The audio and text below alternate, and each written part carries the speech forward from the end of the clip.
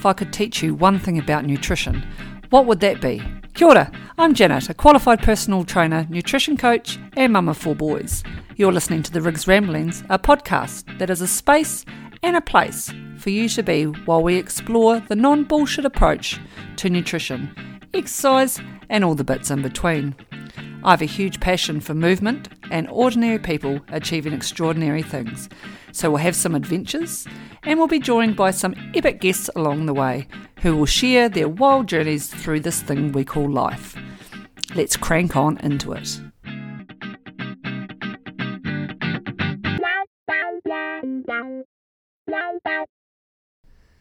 Kia ora, Janet here, and you're listening to another episode of the Rigs Ramblings podcast. This is episode number 43, and today we're going to talk about moving more, or for want of better words, are we moving less? So to follow up on this week's Rigs Ramblings email, I hear this a lot, especially amongst my one-on-one clients, is that when they get, later sort of stages of perimenopause or menopause as such, that I sort of hear the terms, what used to work doesn't work anymore, and I can't really understand why I'm active. But as we age, of course, there are always going to be nuances. So there is always going to be health markers. There's always things like polycystic ovaries, menopause. There is economics. There is social economics as well. Not always the same thing. There is environment, the amount of food and services regularly available to us. There's your health. There's loads of nuances. But in terms of general population, as we do get older, the impacts that, the drop in hormones and things like that have on our body is actually minimal. So it can't actually solely be responsible for what we're experiencing. So what I do find is that our activity levels as we get older can drop. So I'm not always necessarily talking here when I say about activity levels or moving more or less. I'm not really always talking about structured exercise. So, if you're training and running and going to the gym and it's not making a difference as you would like it to be, and I say, well, sometimes we still need to move more. I'm talking more about your NEAT, your non-exercise activity thermogenesis. And that's the exercise or movement we do when we are not purposely exercising. I mean, I've done a previous podcast on these. And what there sort of is the things, as we get older, things change. So, for instance, in this household where we've got a house full of teenagers now, I'm no longer running after 4 toddlers. I'm not in and out of the car doing kindy runs, play dates. Most of these teenagers take themselves to sport. If they're not playing sport, they are active on them, sat with themselves on their motorbikes, and I go mountain biking with my youngest. But, I'm not constantly pushing swings in the playground or bouncing on the trampoline or, I'm still doing endless amounts of washing. But how much you move around your children as they age changes. And if you don't have children, as we age, are you involved in as many sports clubs? Are you involved in as many activities or communities? Or has your physical job changed? Are you no longer on the end of a shovel, for instance, and now you sit at a desk all day? That instantly drops all of that physical activity that you used to do. Is your car park in the same building as your job now, where you used to park? Rule of thumb in Invercargill was everyone parked on Calvin Street and walked to work from there. It's all of those things that do actually add up, and it's quite significant. And so you will see around that a lot of trainers online will be encouraging people to get their steps up. So, generally you'll see 7,000, 10,000 steps, for want of better words. I mean, the 10,000 steps comes from a Japanese pedometer way back before the Tokyo Olympics in the 40s, I think. But it's a very efficient way of encouraging people to move more, is by targeting your steps. 7,000 steps is roughly about half an hour to 45 minutes walking. And honestly, if you've got a sedentary job and you don't exercise other than that, then I think something like that could be a really good target for you. because it helps us to move. It's still utilising all of our energy systems. It is still helping us to have a good healthy ticker. It's helping with our circulation. It's helping with our cholesterol, building dense bones, all of those really, really good things. But it also helps us with that whole, well, I don't know where this extra 5 kilos came from. That extra 5 kilos probably came from the fact that you're moving less. So I'm just going to look here at activity levels from the health.government.nz website. So this is an older article written in 2021, so kind of mid-pandemic, I suppose you could say, for here in New Zealand. So it's probably a little bit outdated. However, it does give us a really good indication. So it's the data and statistics on activity levels for New Zealand children and adults. And so in 2021, what they found was that 51.7% of New Zealand adults, which is around half, was half clearly, funny, did at least 2.5 hours of exercise over the week.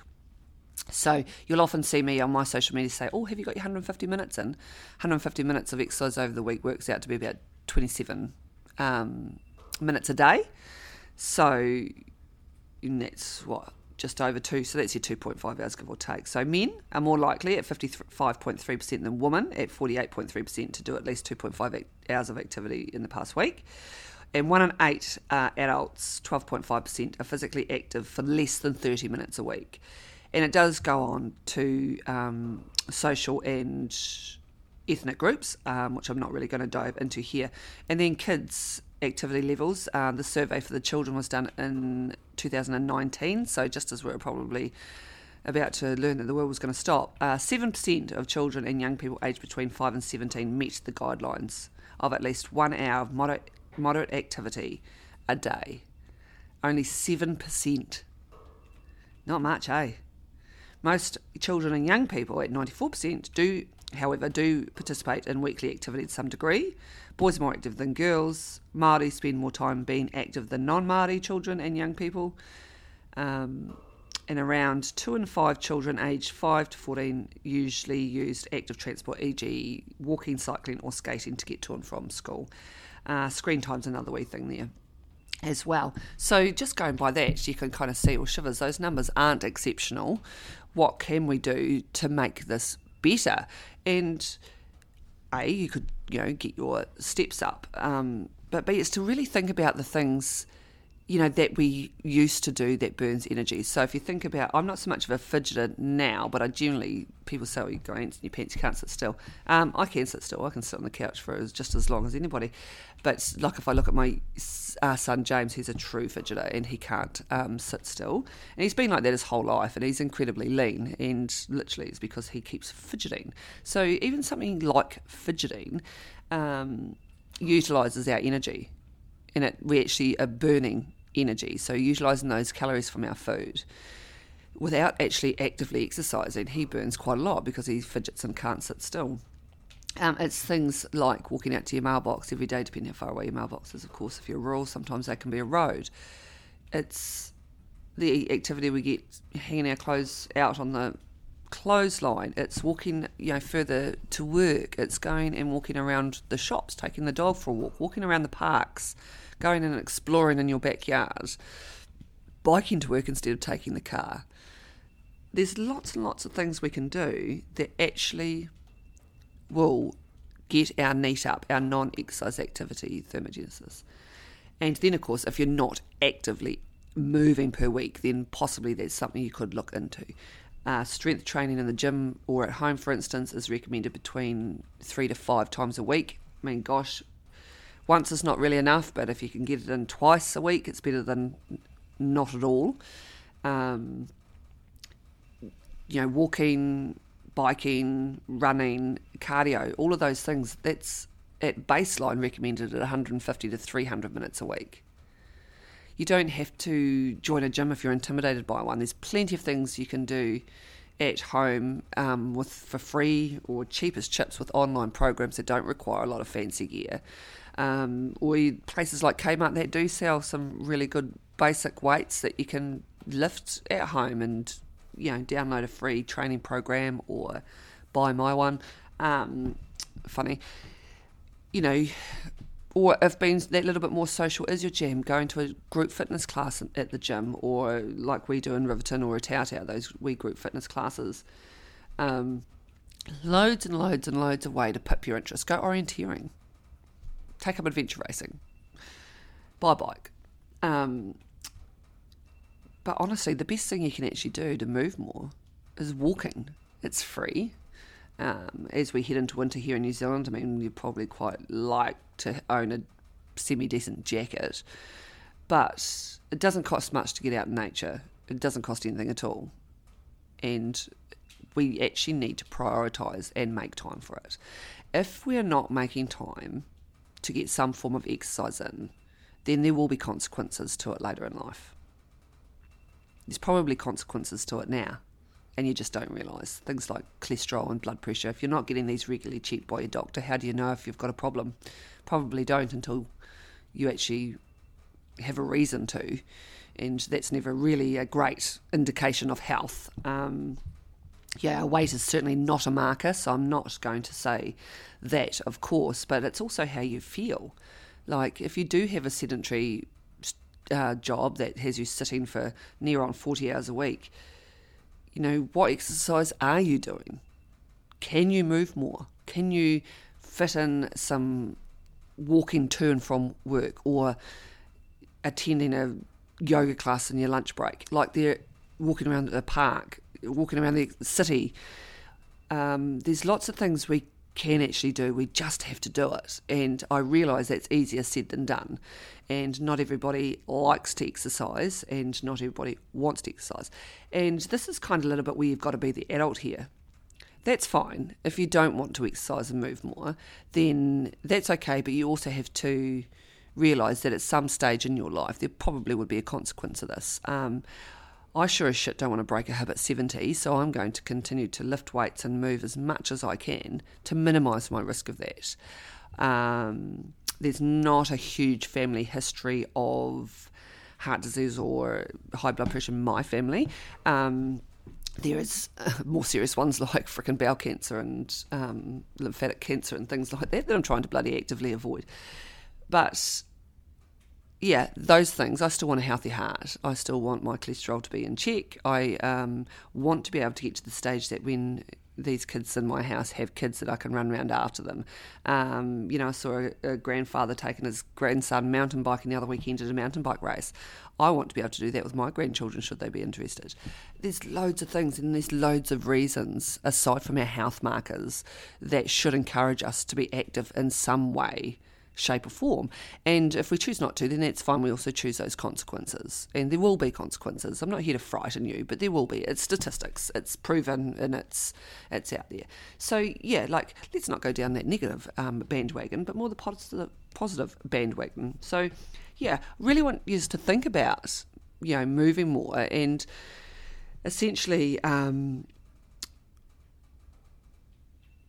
why we say, or what used to work doesn't work anymore, or I'm definitely doing the same thing, but need to ask yourself, are you? One client that I've had said, I'm still running and that, and I was like, yeah, that's great. How many times are you running? Are you running the same amount of times per week? She goes, yeah, no, I'm still running sort of 3 to 4 days a week. And I was like, yeah, and are you still doing the big events, and how far are you running? And she's like, oh, well, yeah, I'm running sort of 5Ks a day. And I was like, well, what did you used to do? And of course, she was a marathon runner and was running huge miles, and now runs 5Ks each time she's running. So she's still running, and it's awesome and it's amazing, and I'm so super stoked that she's still running. However, her distance is a quarter of what it was.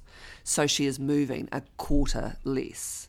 So, it's when we sort of start to reflect, we can go, oh, yeah, okay, it's not actually the same as what it was. What can I now do to prove it? And I mean, it doesn't mean you've got to go and become this massive athlete. Get your NEAT up. Start moving more, walking more, playing games with your kids. I mean, I know going into winter it's not great. Cricket on the lawn, Pilates, yoga. There's lots and lots of things you can try out for free that are on the internet and YouTube. I mean, honestly, I'm still going to tell you not to get your advice from untrained or unqualified people, because that really rattles my cage. But there's loads of ways that, we can move more.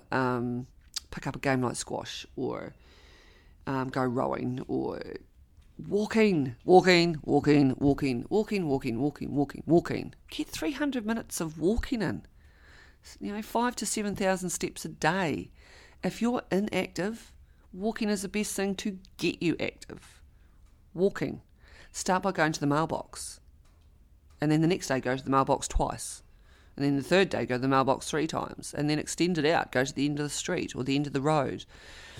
It's basically how we improve our running for distance, is by just adding 10% each week.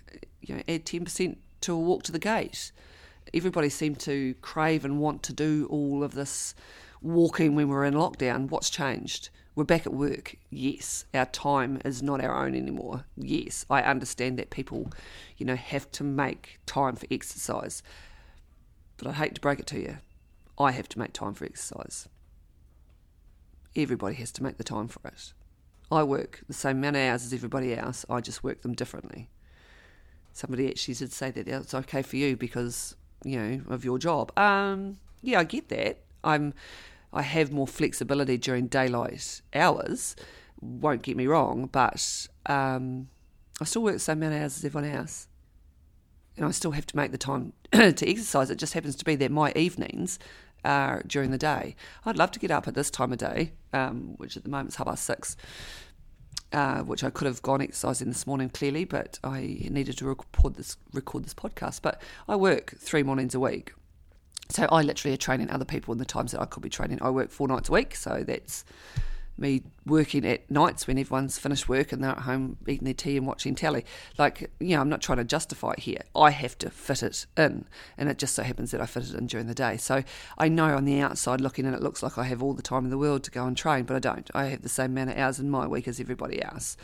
And I have to make it happen. And I'm coming out of the biggest fog I've ever had post-coast. It's been really hard to get to get moving and get a regular routine going again. And I'm back now into it. I've back doing it at the gym 3 to 4 times a week, running and biking, and or kayaking's kind of coming back with a race this weekend. It's been something that I've really had to dedicate the time to get happening. I really had to put myself out there, and so I just sort of made plans. With going biking, I thought, I wanted something different, so I've downloaded a checkpoint challenge that one of the local cyclists has made up on a website. I'm writing my own gym program. Clearly that's a huge privilege, so that I'll eventually be able to market that. So that's what I'm doing in the gym, and I'm just running as far as I want to run. It's all sort of zone 2 running, and I'm exercising the dog at the same time.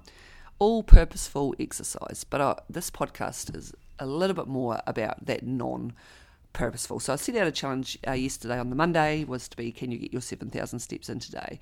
And not a lot of my clients got 7,000 steps in. So maybe that's something you could focus on, is getting in 7,000 steps a day. Most people have smartwatches or smartphones. Download a pedometer or an app and measure your steps. Park your car further away from work. Go for a walk in your lunch break. Rally up the troops and go for a walk around in your lunch break. Get some company. Think about, luxing your house more. Not saying that you need to lux your house more, but luxing your house is a great form of non-exercise activity, thermogenesis. Washing windows, doing the gardening, mowing the lawns. It's all using exercise. It's all utilising all of those energy systems. I guarantee you, if you start thinking about moving more, or if you've been moving less, then it might just give you the wee sort of light bulb moment that you're after. I see a lot of trainers who solely work online have generally, excuse me, God, those walking, excuse me, crikey dick. Let me just have a wee sip of water. Who am I kidding? That's coffee. It's 6:30 in the morning. They have walking pads, so when they're doing all of their online consults at their computer, they're actually on a walking pad at a standing desk.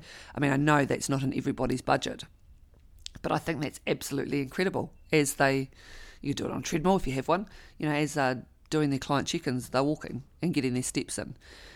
So start there.